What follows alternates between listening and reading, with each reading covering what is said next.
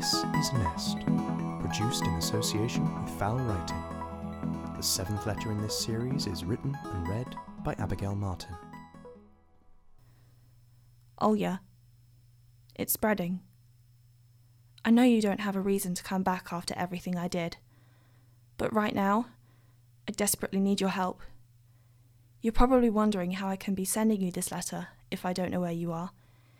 In truth, I had a tip-off from the MI5, and they found out you're in Penzance. I'm sorry I had to get the information this way, but I needed to write to you. Letters always get your attention. You must know that I kept my secrets to protect you and Sarah. You'd tell me that's the oldest excuse in the book, but the life I've led is full of dangers, and I have to keep my other identity hidden from everyone, including my family. I can answer your questions when the time is right, but now, I'm afraid of what's happening here. The doctors gave me all kinds of treatment, but nothing seems to be working. I still lash out at others, I feel angry when I have no reason to be, and I have to endure this hot pit in my stomach, which rises up and leads to my outbursts. I know how it seems, Olya. My hands are shaking as I write this. I'm sorry for the mess. But this enraged person isn't me. As well as a personality change, I'm having to tolerate pain.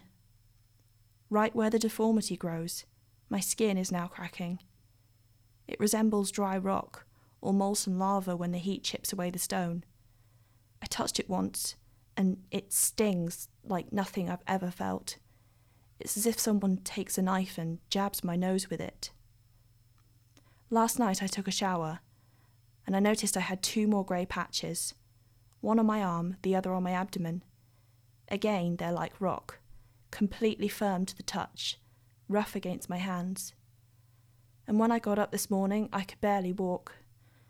The patch of my abdomen has stiffened and grown bigger, reaching my waist. My hips feel tight, like an elastic band is strapped around them.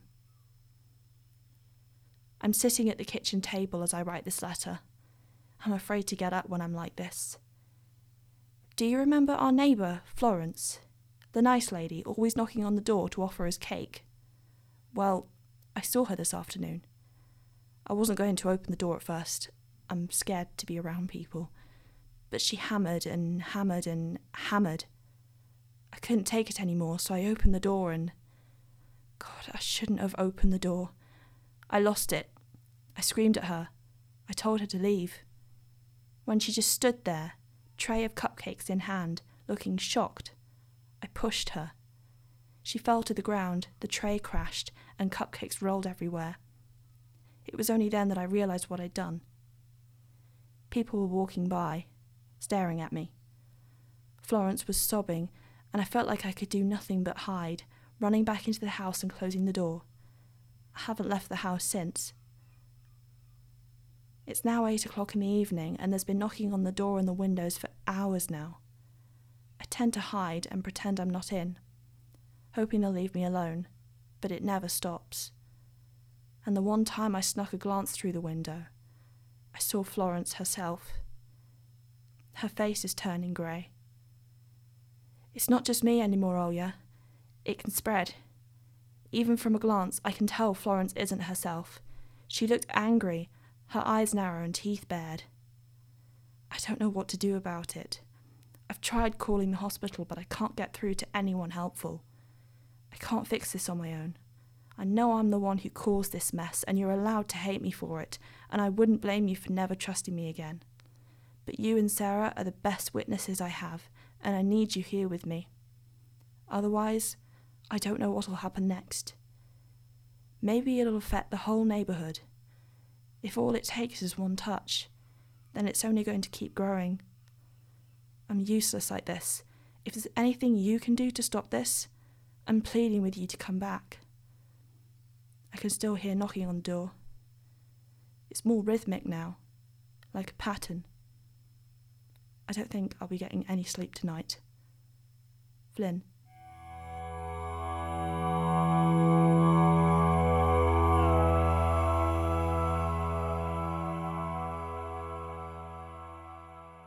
Okay, thank you, Abigail, for that Not reading. a problem. another exciting letter, another very dramatic letter. So we're back with Flynn. Yes. Who we haven't heard from in a while, but we have heard from multiple times. Yeah. So what made you decide to take on this role again? Well, yeah, I'm pretty sure it was like letter 2 that we last heard from Flynn, at least from Flynn himself, as in the one writing the letter. And as you say, like, we hear about him by name throughout the series. But when I was looking back through the series in preparation for writing mine, I thought, yeah, this is a character we haven't heard from in a while. I always think that in a story it's important to always like go back to as many viewpoints as you can and make sure it's equally balanced. So I thought, right, okay, so something is obviously happening to Flynn. Like, this whole event has affected him, and I think that's a very interesting plot point. So I figured it would be a good time, knowing that Olya and Sarah have left, to like check back with him and find out what the whole situation is, because he's been going in and out of hospital. So I thought I could use that and develop his situation and make it worse and like leave it at that, really. So yeah, for sure. He's kind of become the antagonist of the series in a way. In a way, yeah. Which is interesting. So obviously you've given him a more sympathetic approach. Yeah. Do you agree with him, or are you sort of just writing him as a character? I don't necessarily agree with him. I think he's getting desperate at this point, because he does feel very much like the antagonist, but he's been made into this antagonist by whatever these eggs have done to him. So obviously, like, it's self-inflicted, but he didn't mean for it to happen. So from his point of view, he would want sympathy, and he's explaining that obviously this is like this new personality that's entered his system, and he's trying to say this person isn't me. But at the same time, like, while I was writing this, I was getting irritated by the character, even though I was writing it, because he's essentially just begging his wife to come back to him because he doesn't know what else to do. He's just kind of given up. So it's kind of whiny desperation. Yeah. Just like, I don't know what else to do. You got to help me. But it's just, that's just the character, I suppose. At this point. So he is that kind of person, I guess. Yeah. But there is again a development of this MI5 spy thing that has been going on in the background. Yeah. So he does have layers and depth, and I think even with this letter, we still don't know exactly who he is really. Exactly. Yeah. But on the other side of that, this new personality you were saying he's coming through, the disease is developing. Yeah. So it's now revealed that it's contagious. Yeah. From just one touch. Yeah. Did you do any research into this kind of thing, or is this a completely sort of fabricated disease? It's pretty much, no, I didn't really research it. I really just sat down and just started writing it, and the concept came to my head as just a way to increase the drama and insert another problem and make it seem like it's going to turn into this huge thing.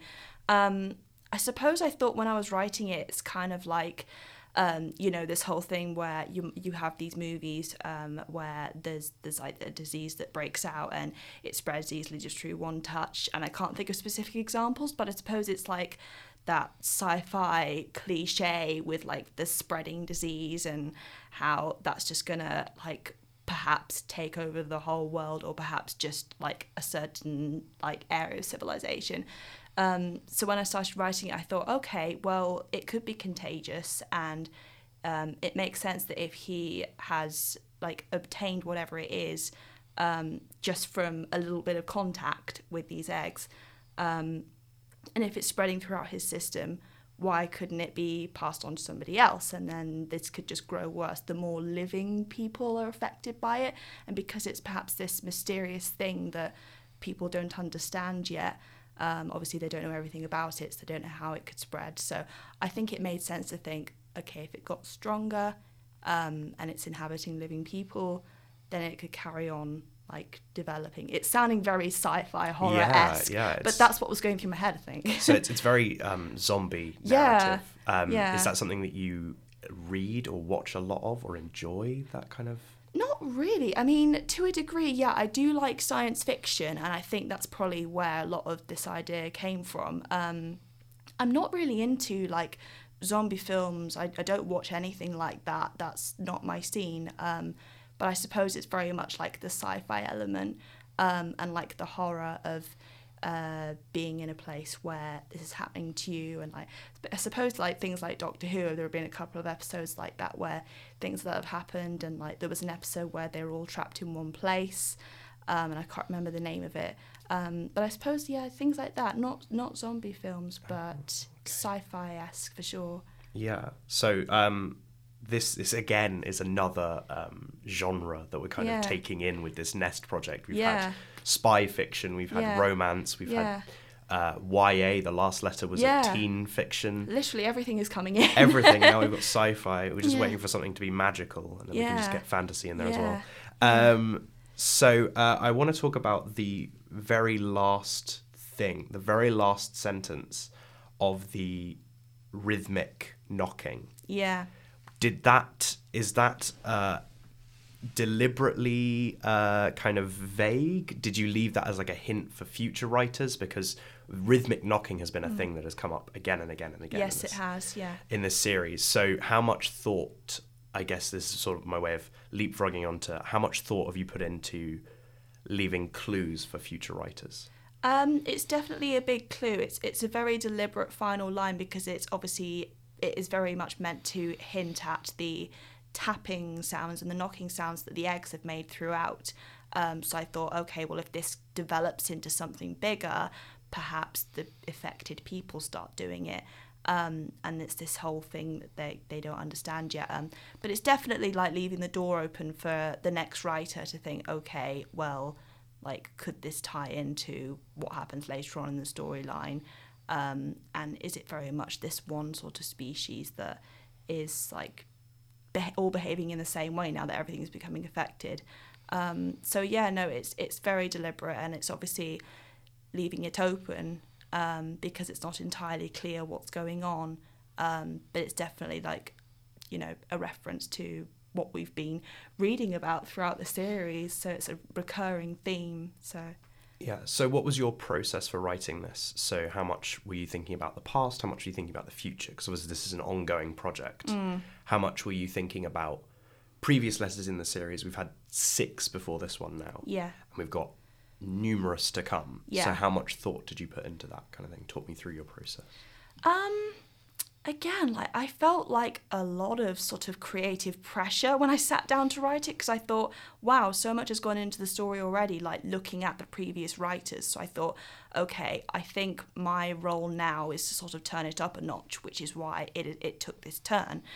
But I think it's very much like looking at both the past and the future, because I took a lot of inspiration from the way the previous writers wrote their letters, and like the format and the way they would put certain characters across.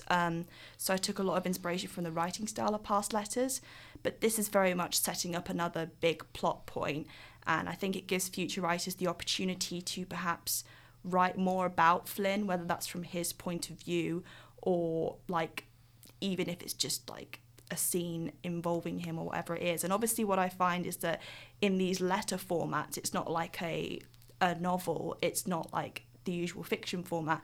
You have to keep them in this letter format. So it doesn't run like a continuous novel. You just have to be careful about the way you write these scenes and be aware that this is still a letter format. So that's up to the future writers to decide, but I think it's very much like putting in this big plot point for future writers and bringing this character back into the light and giving it a, you know, more serious situation, I suppose, is happening.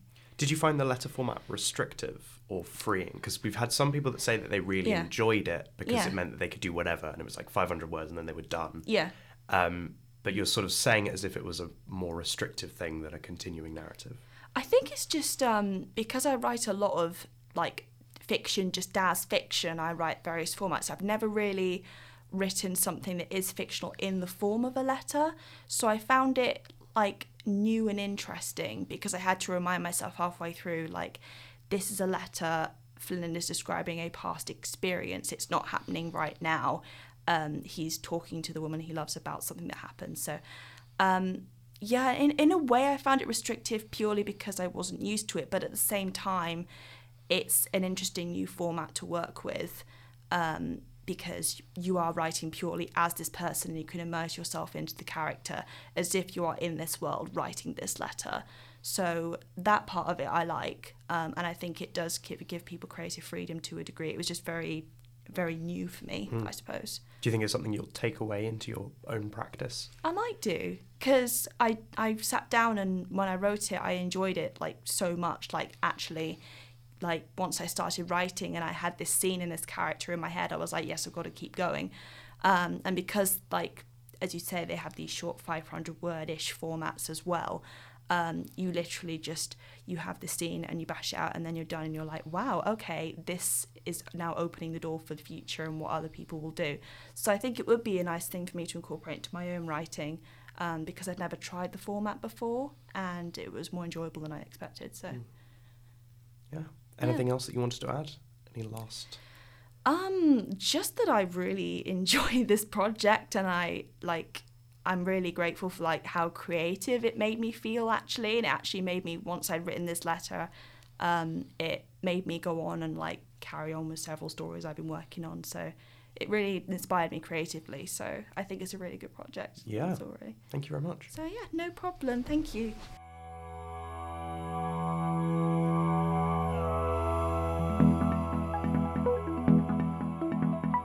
Thank you for listening. Please rate, review and subscribe on Apple Podcasts, and maybe tell a friend about the show this week. Until next time, check out everything else we do at Foul Writing.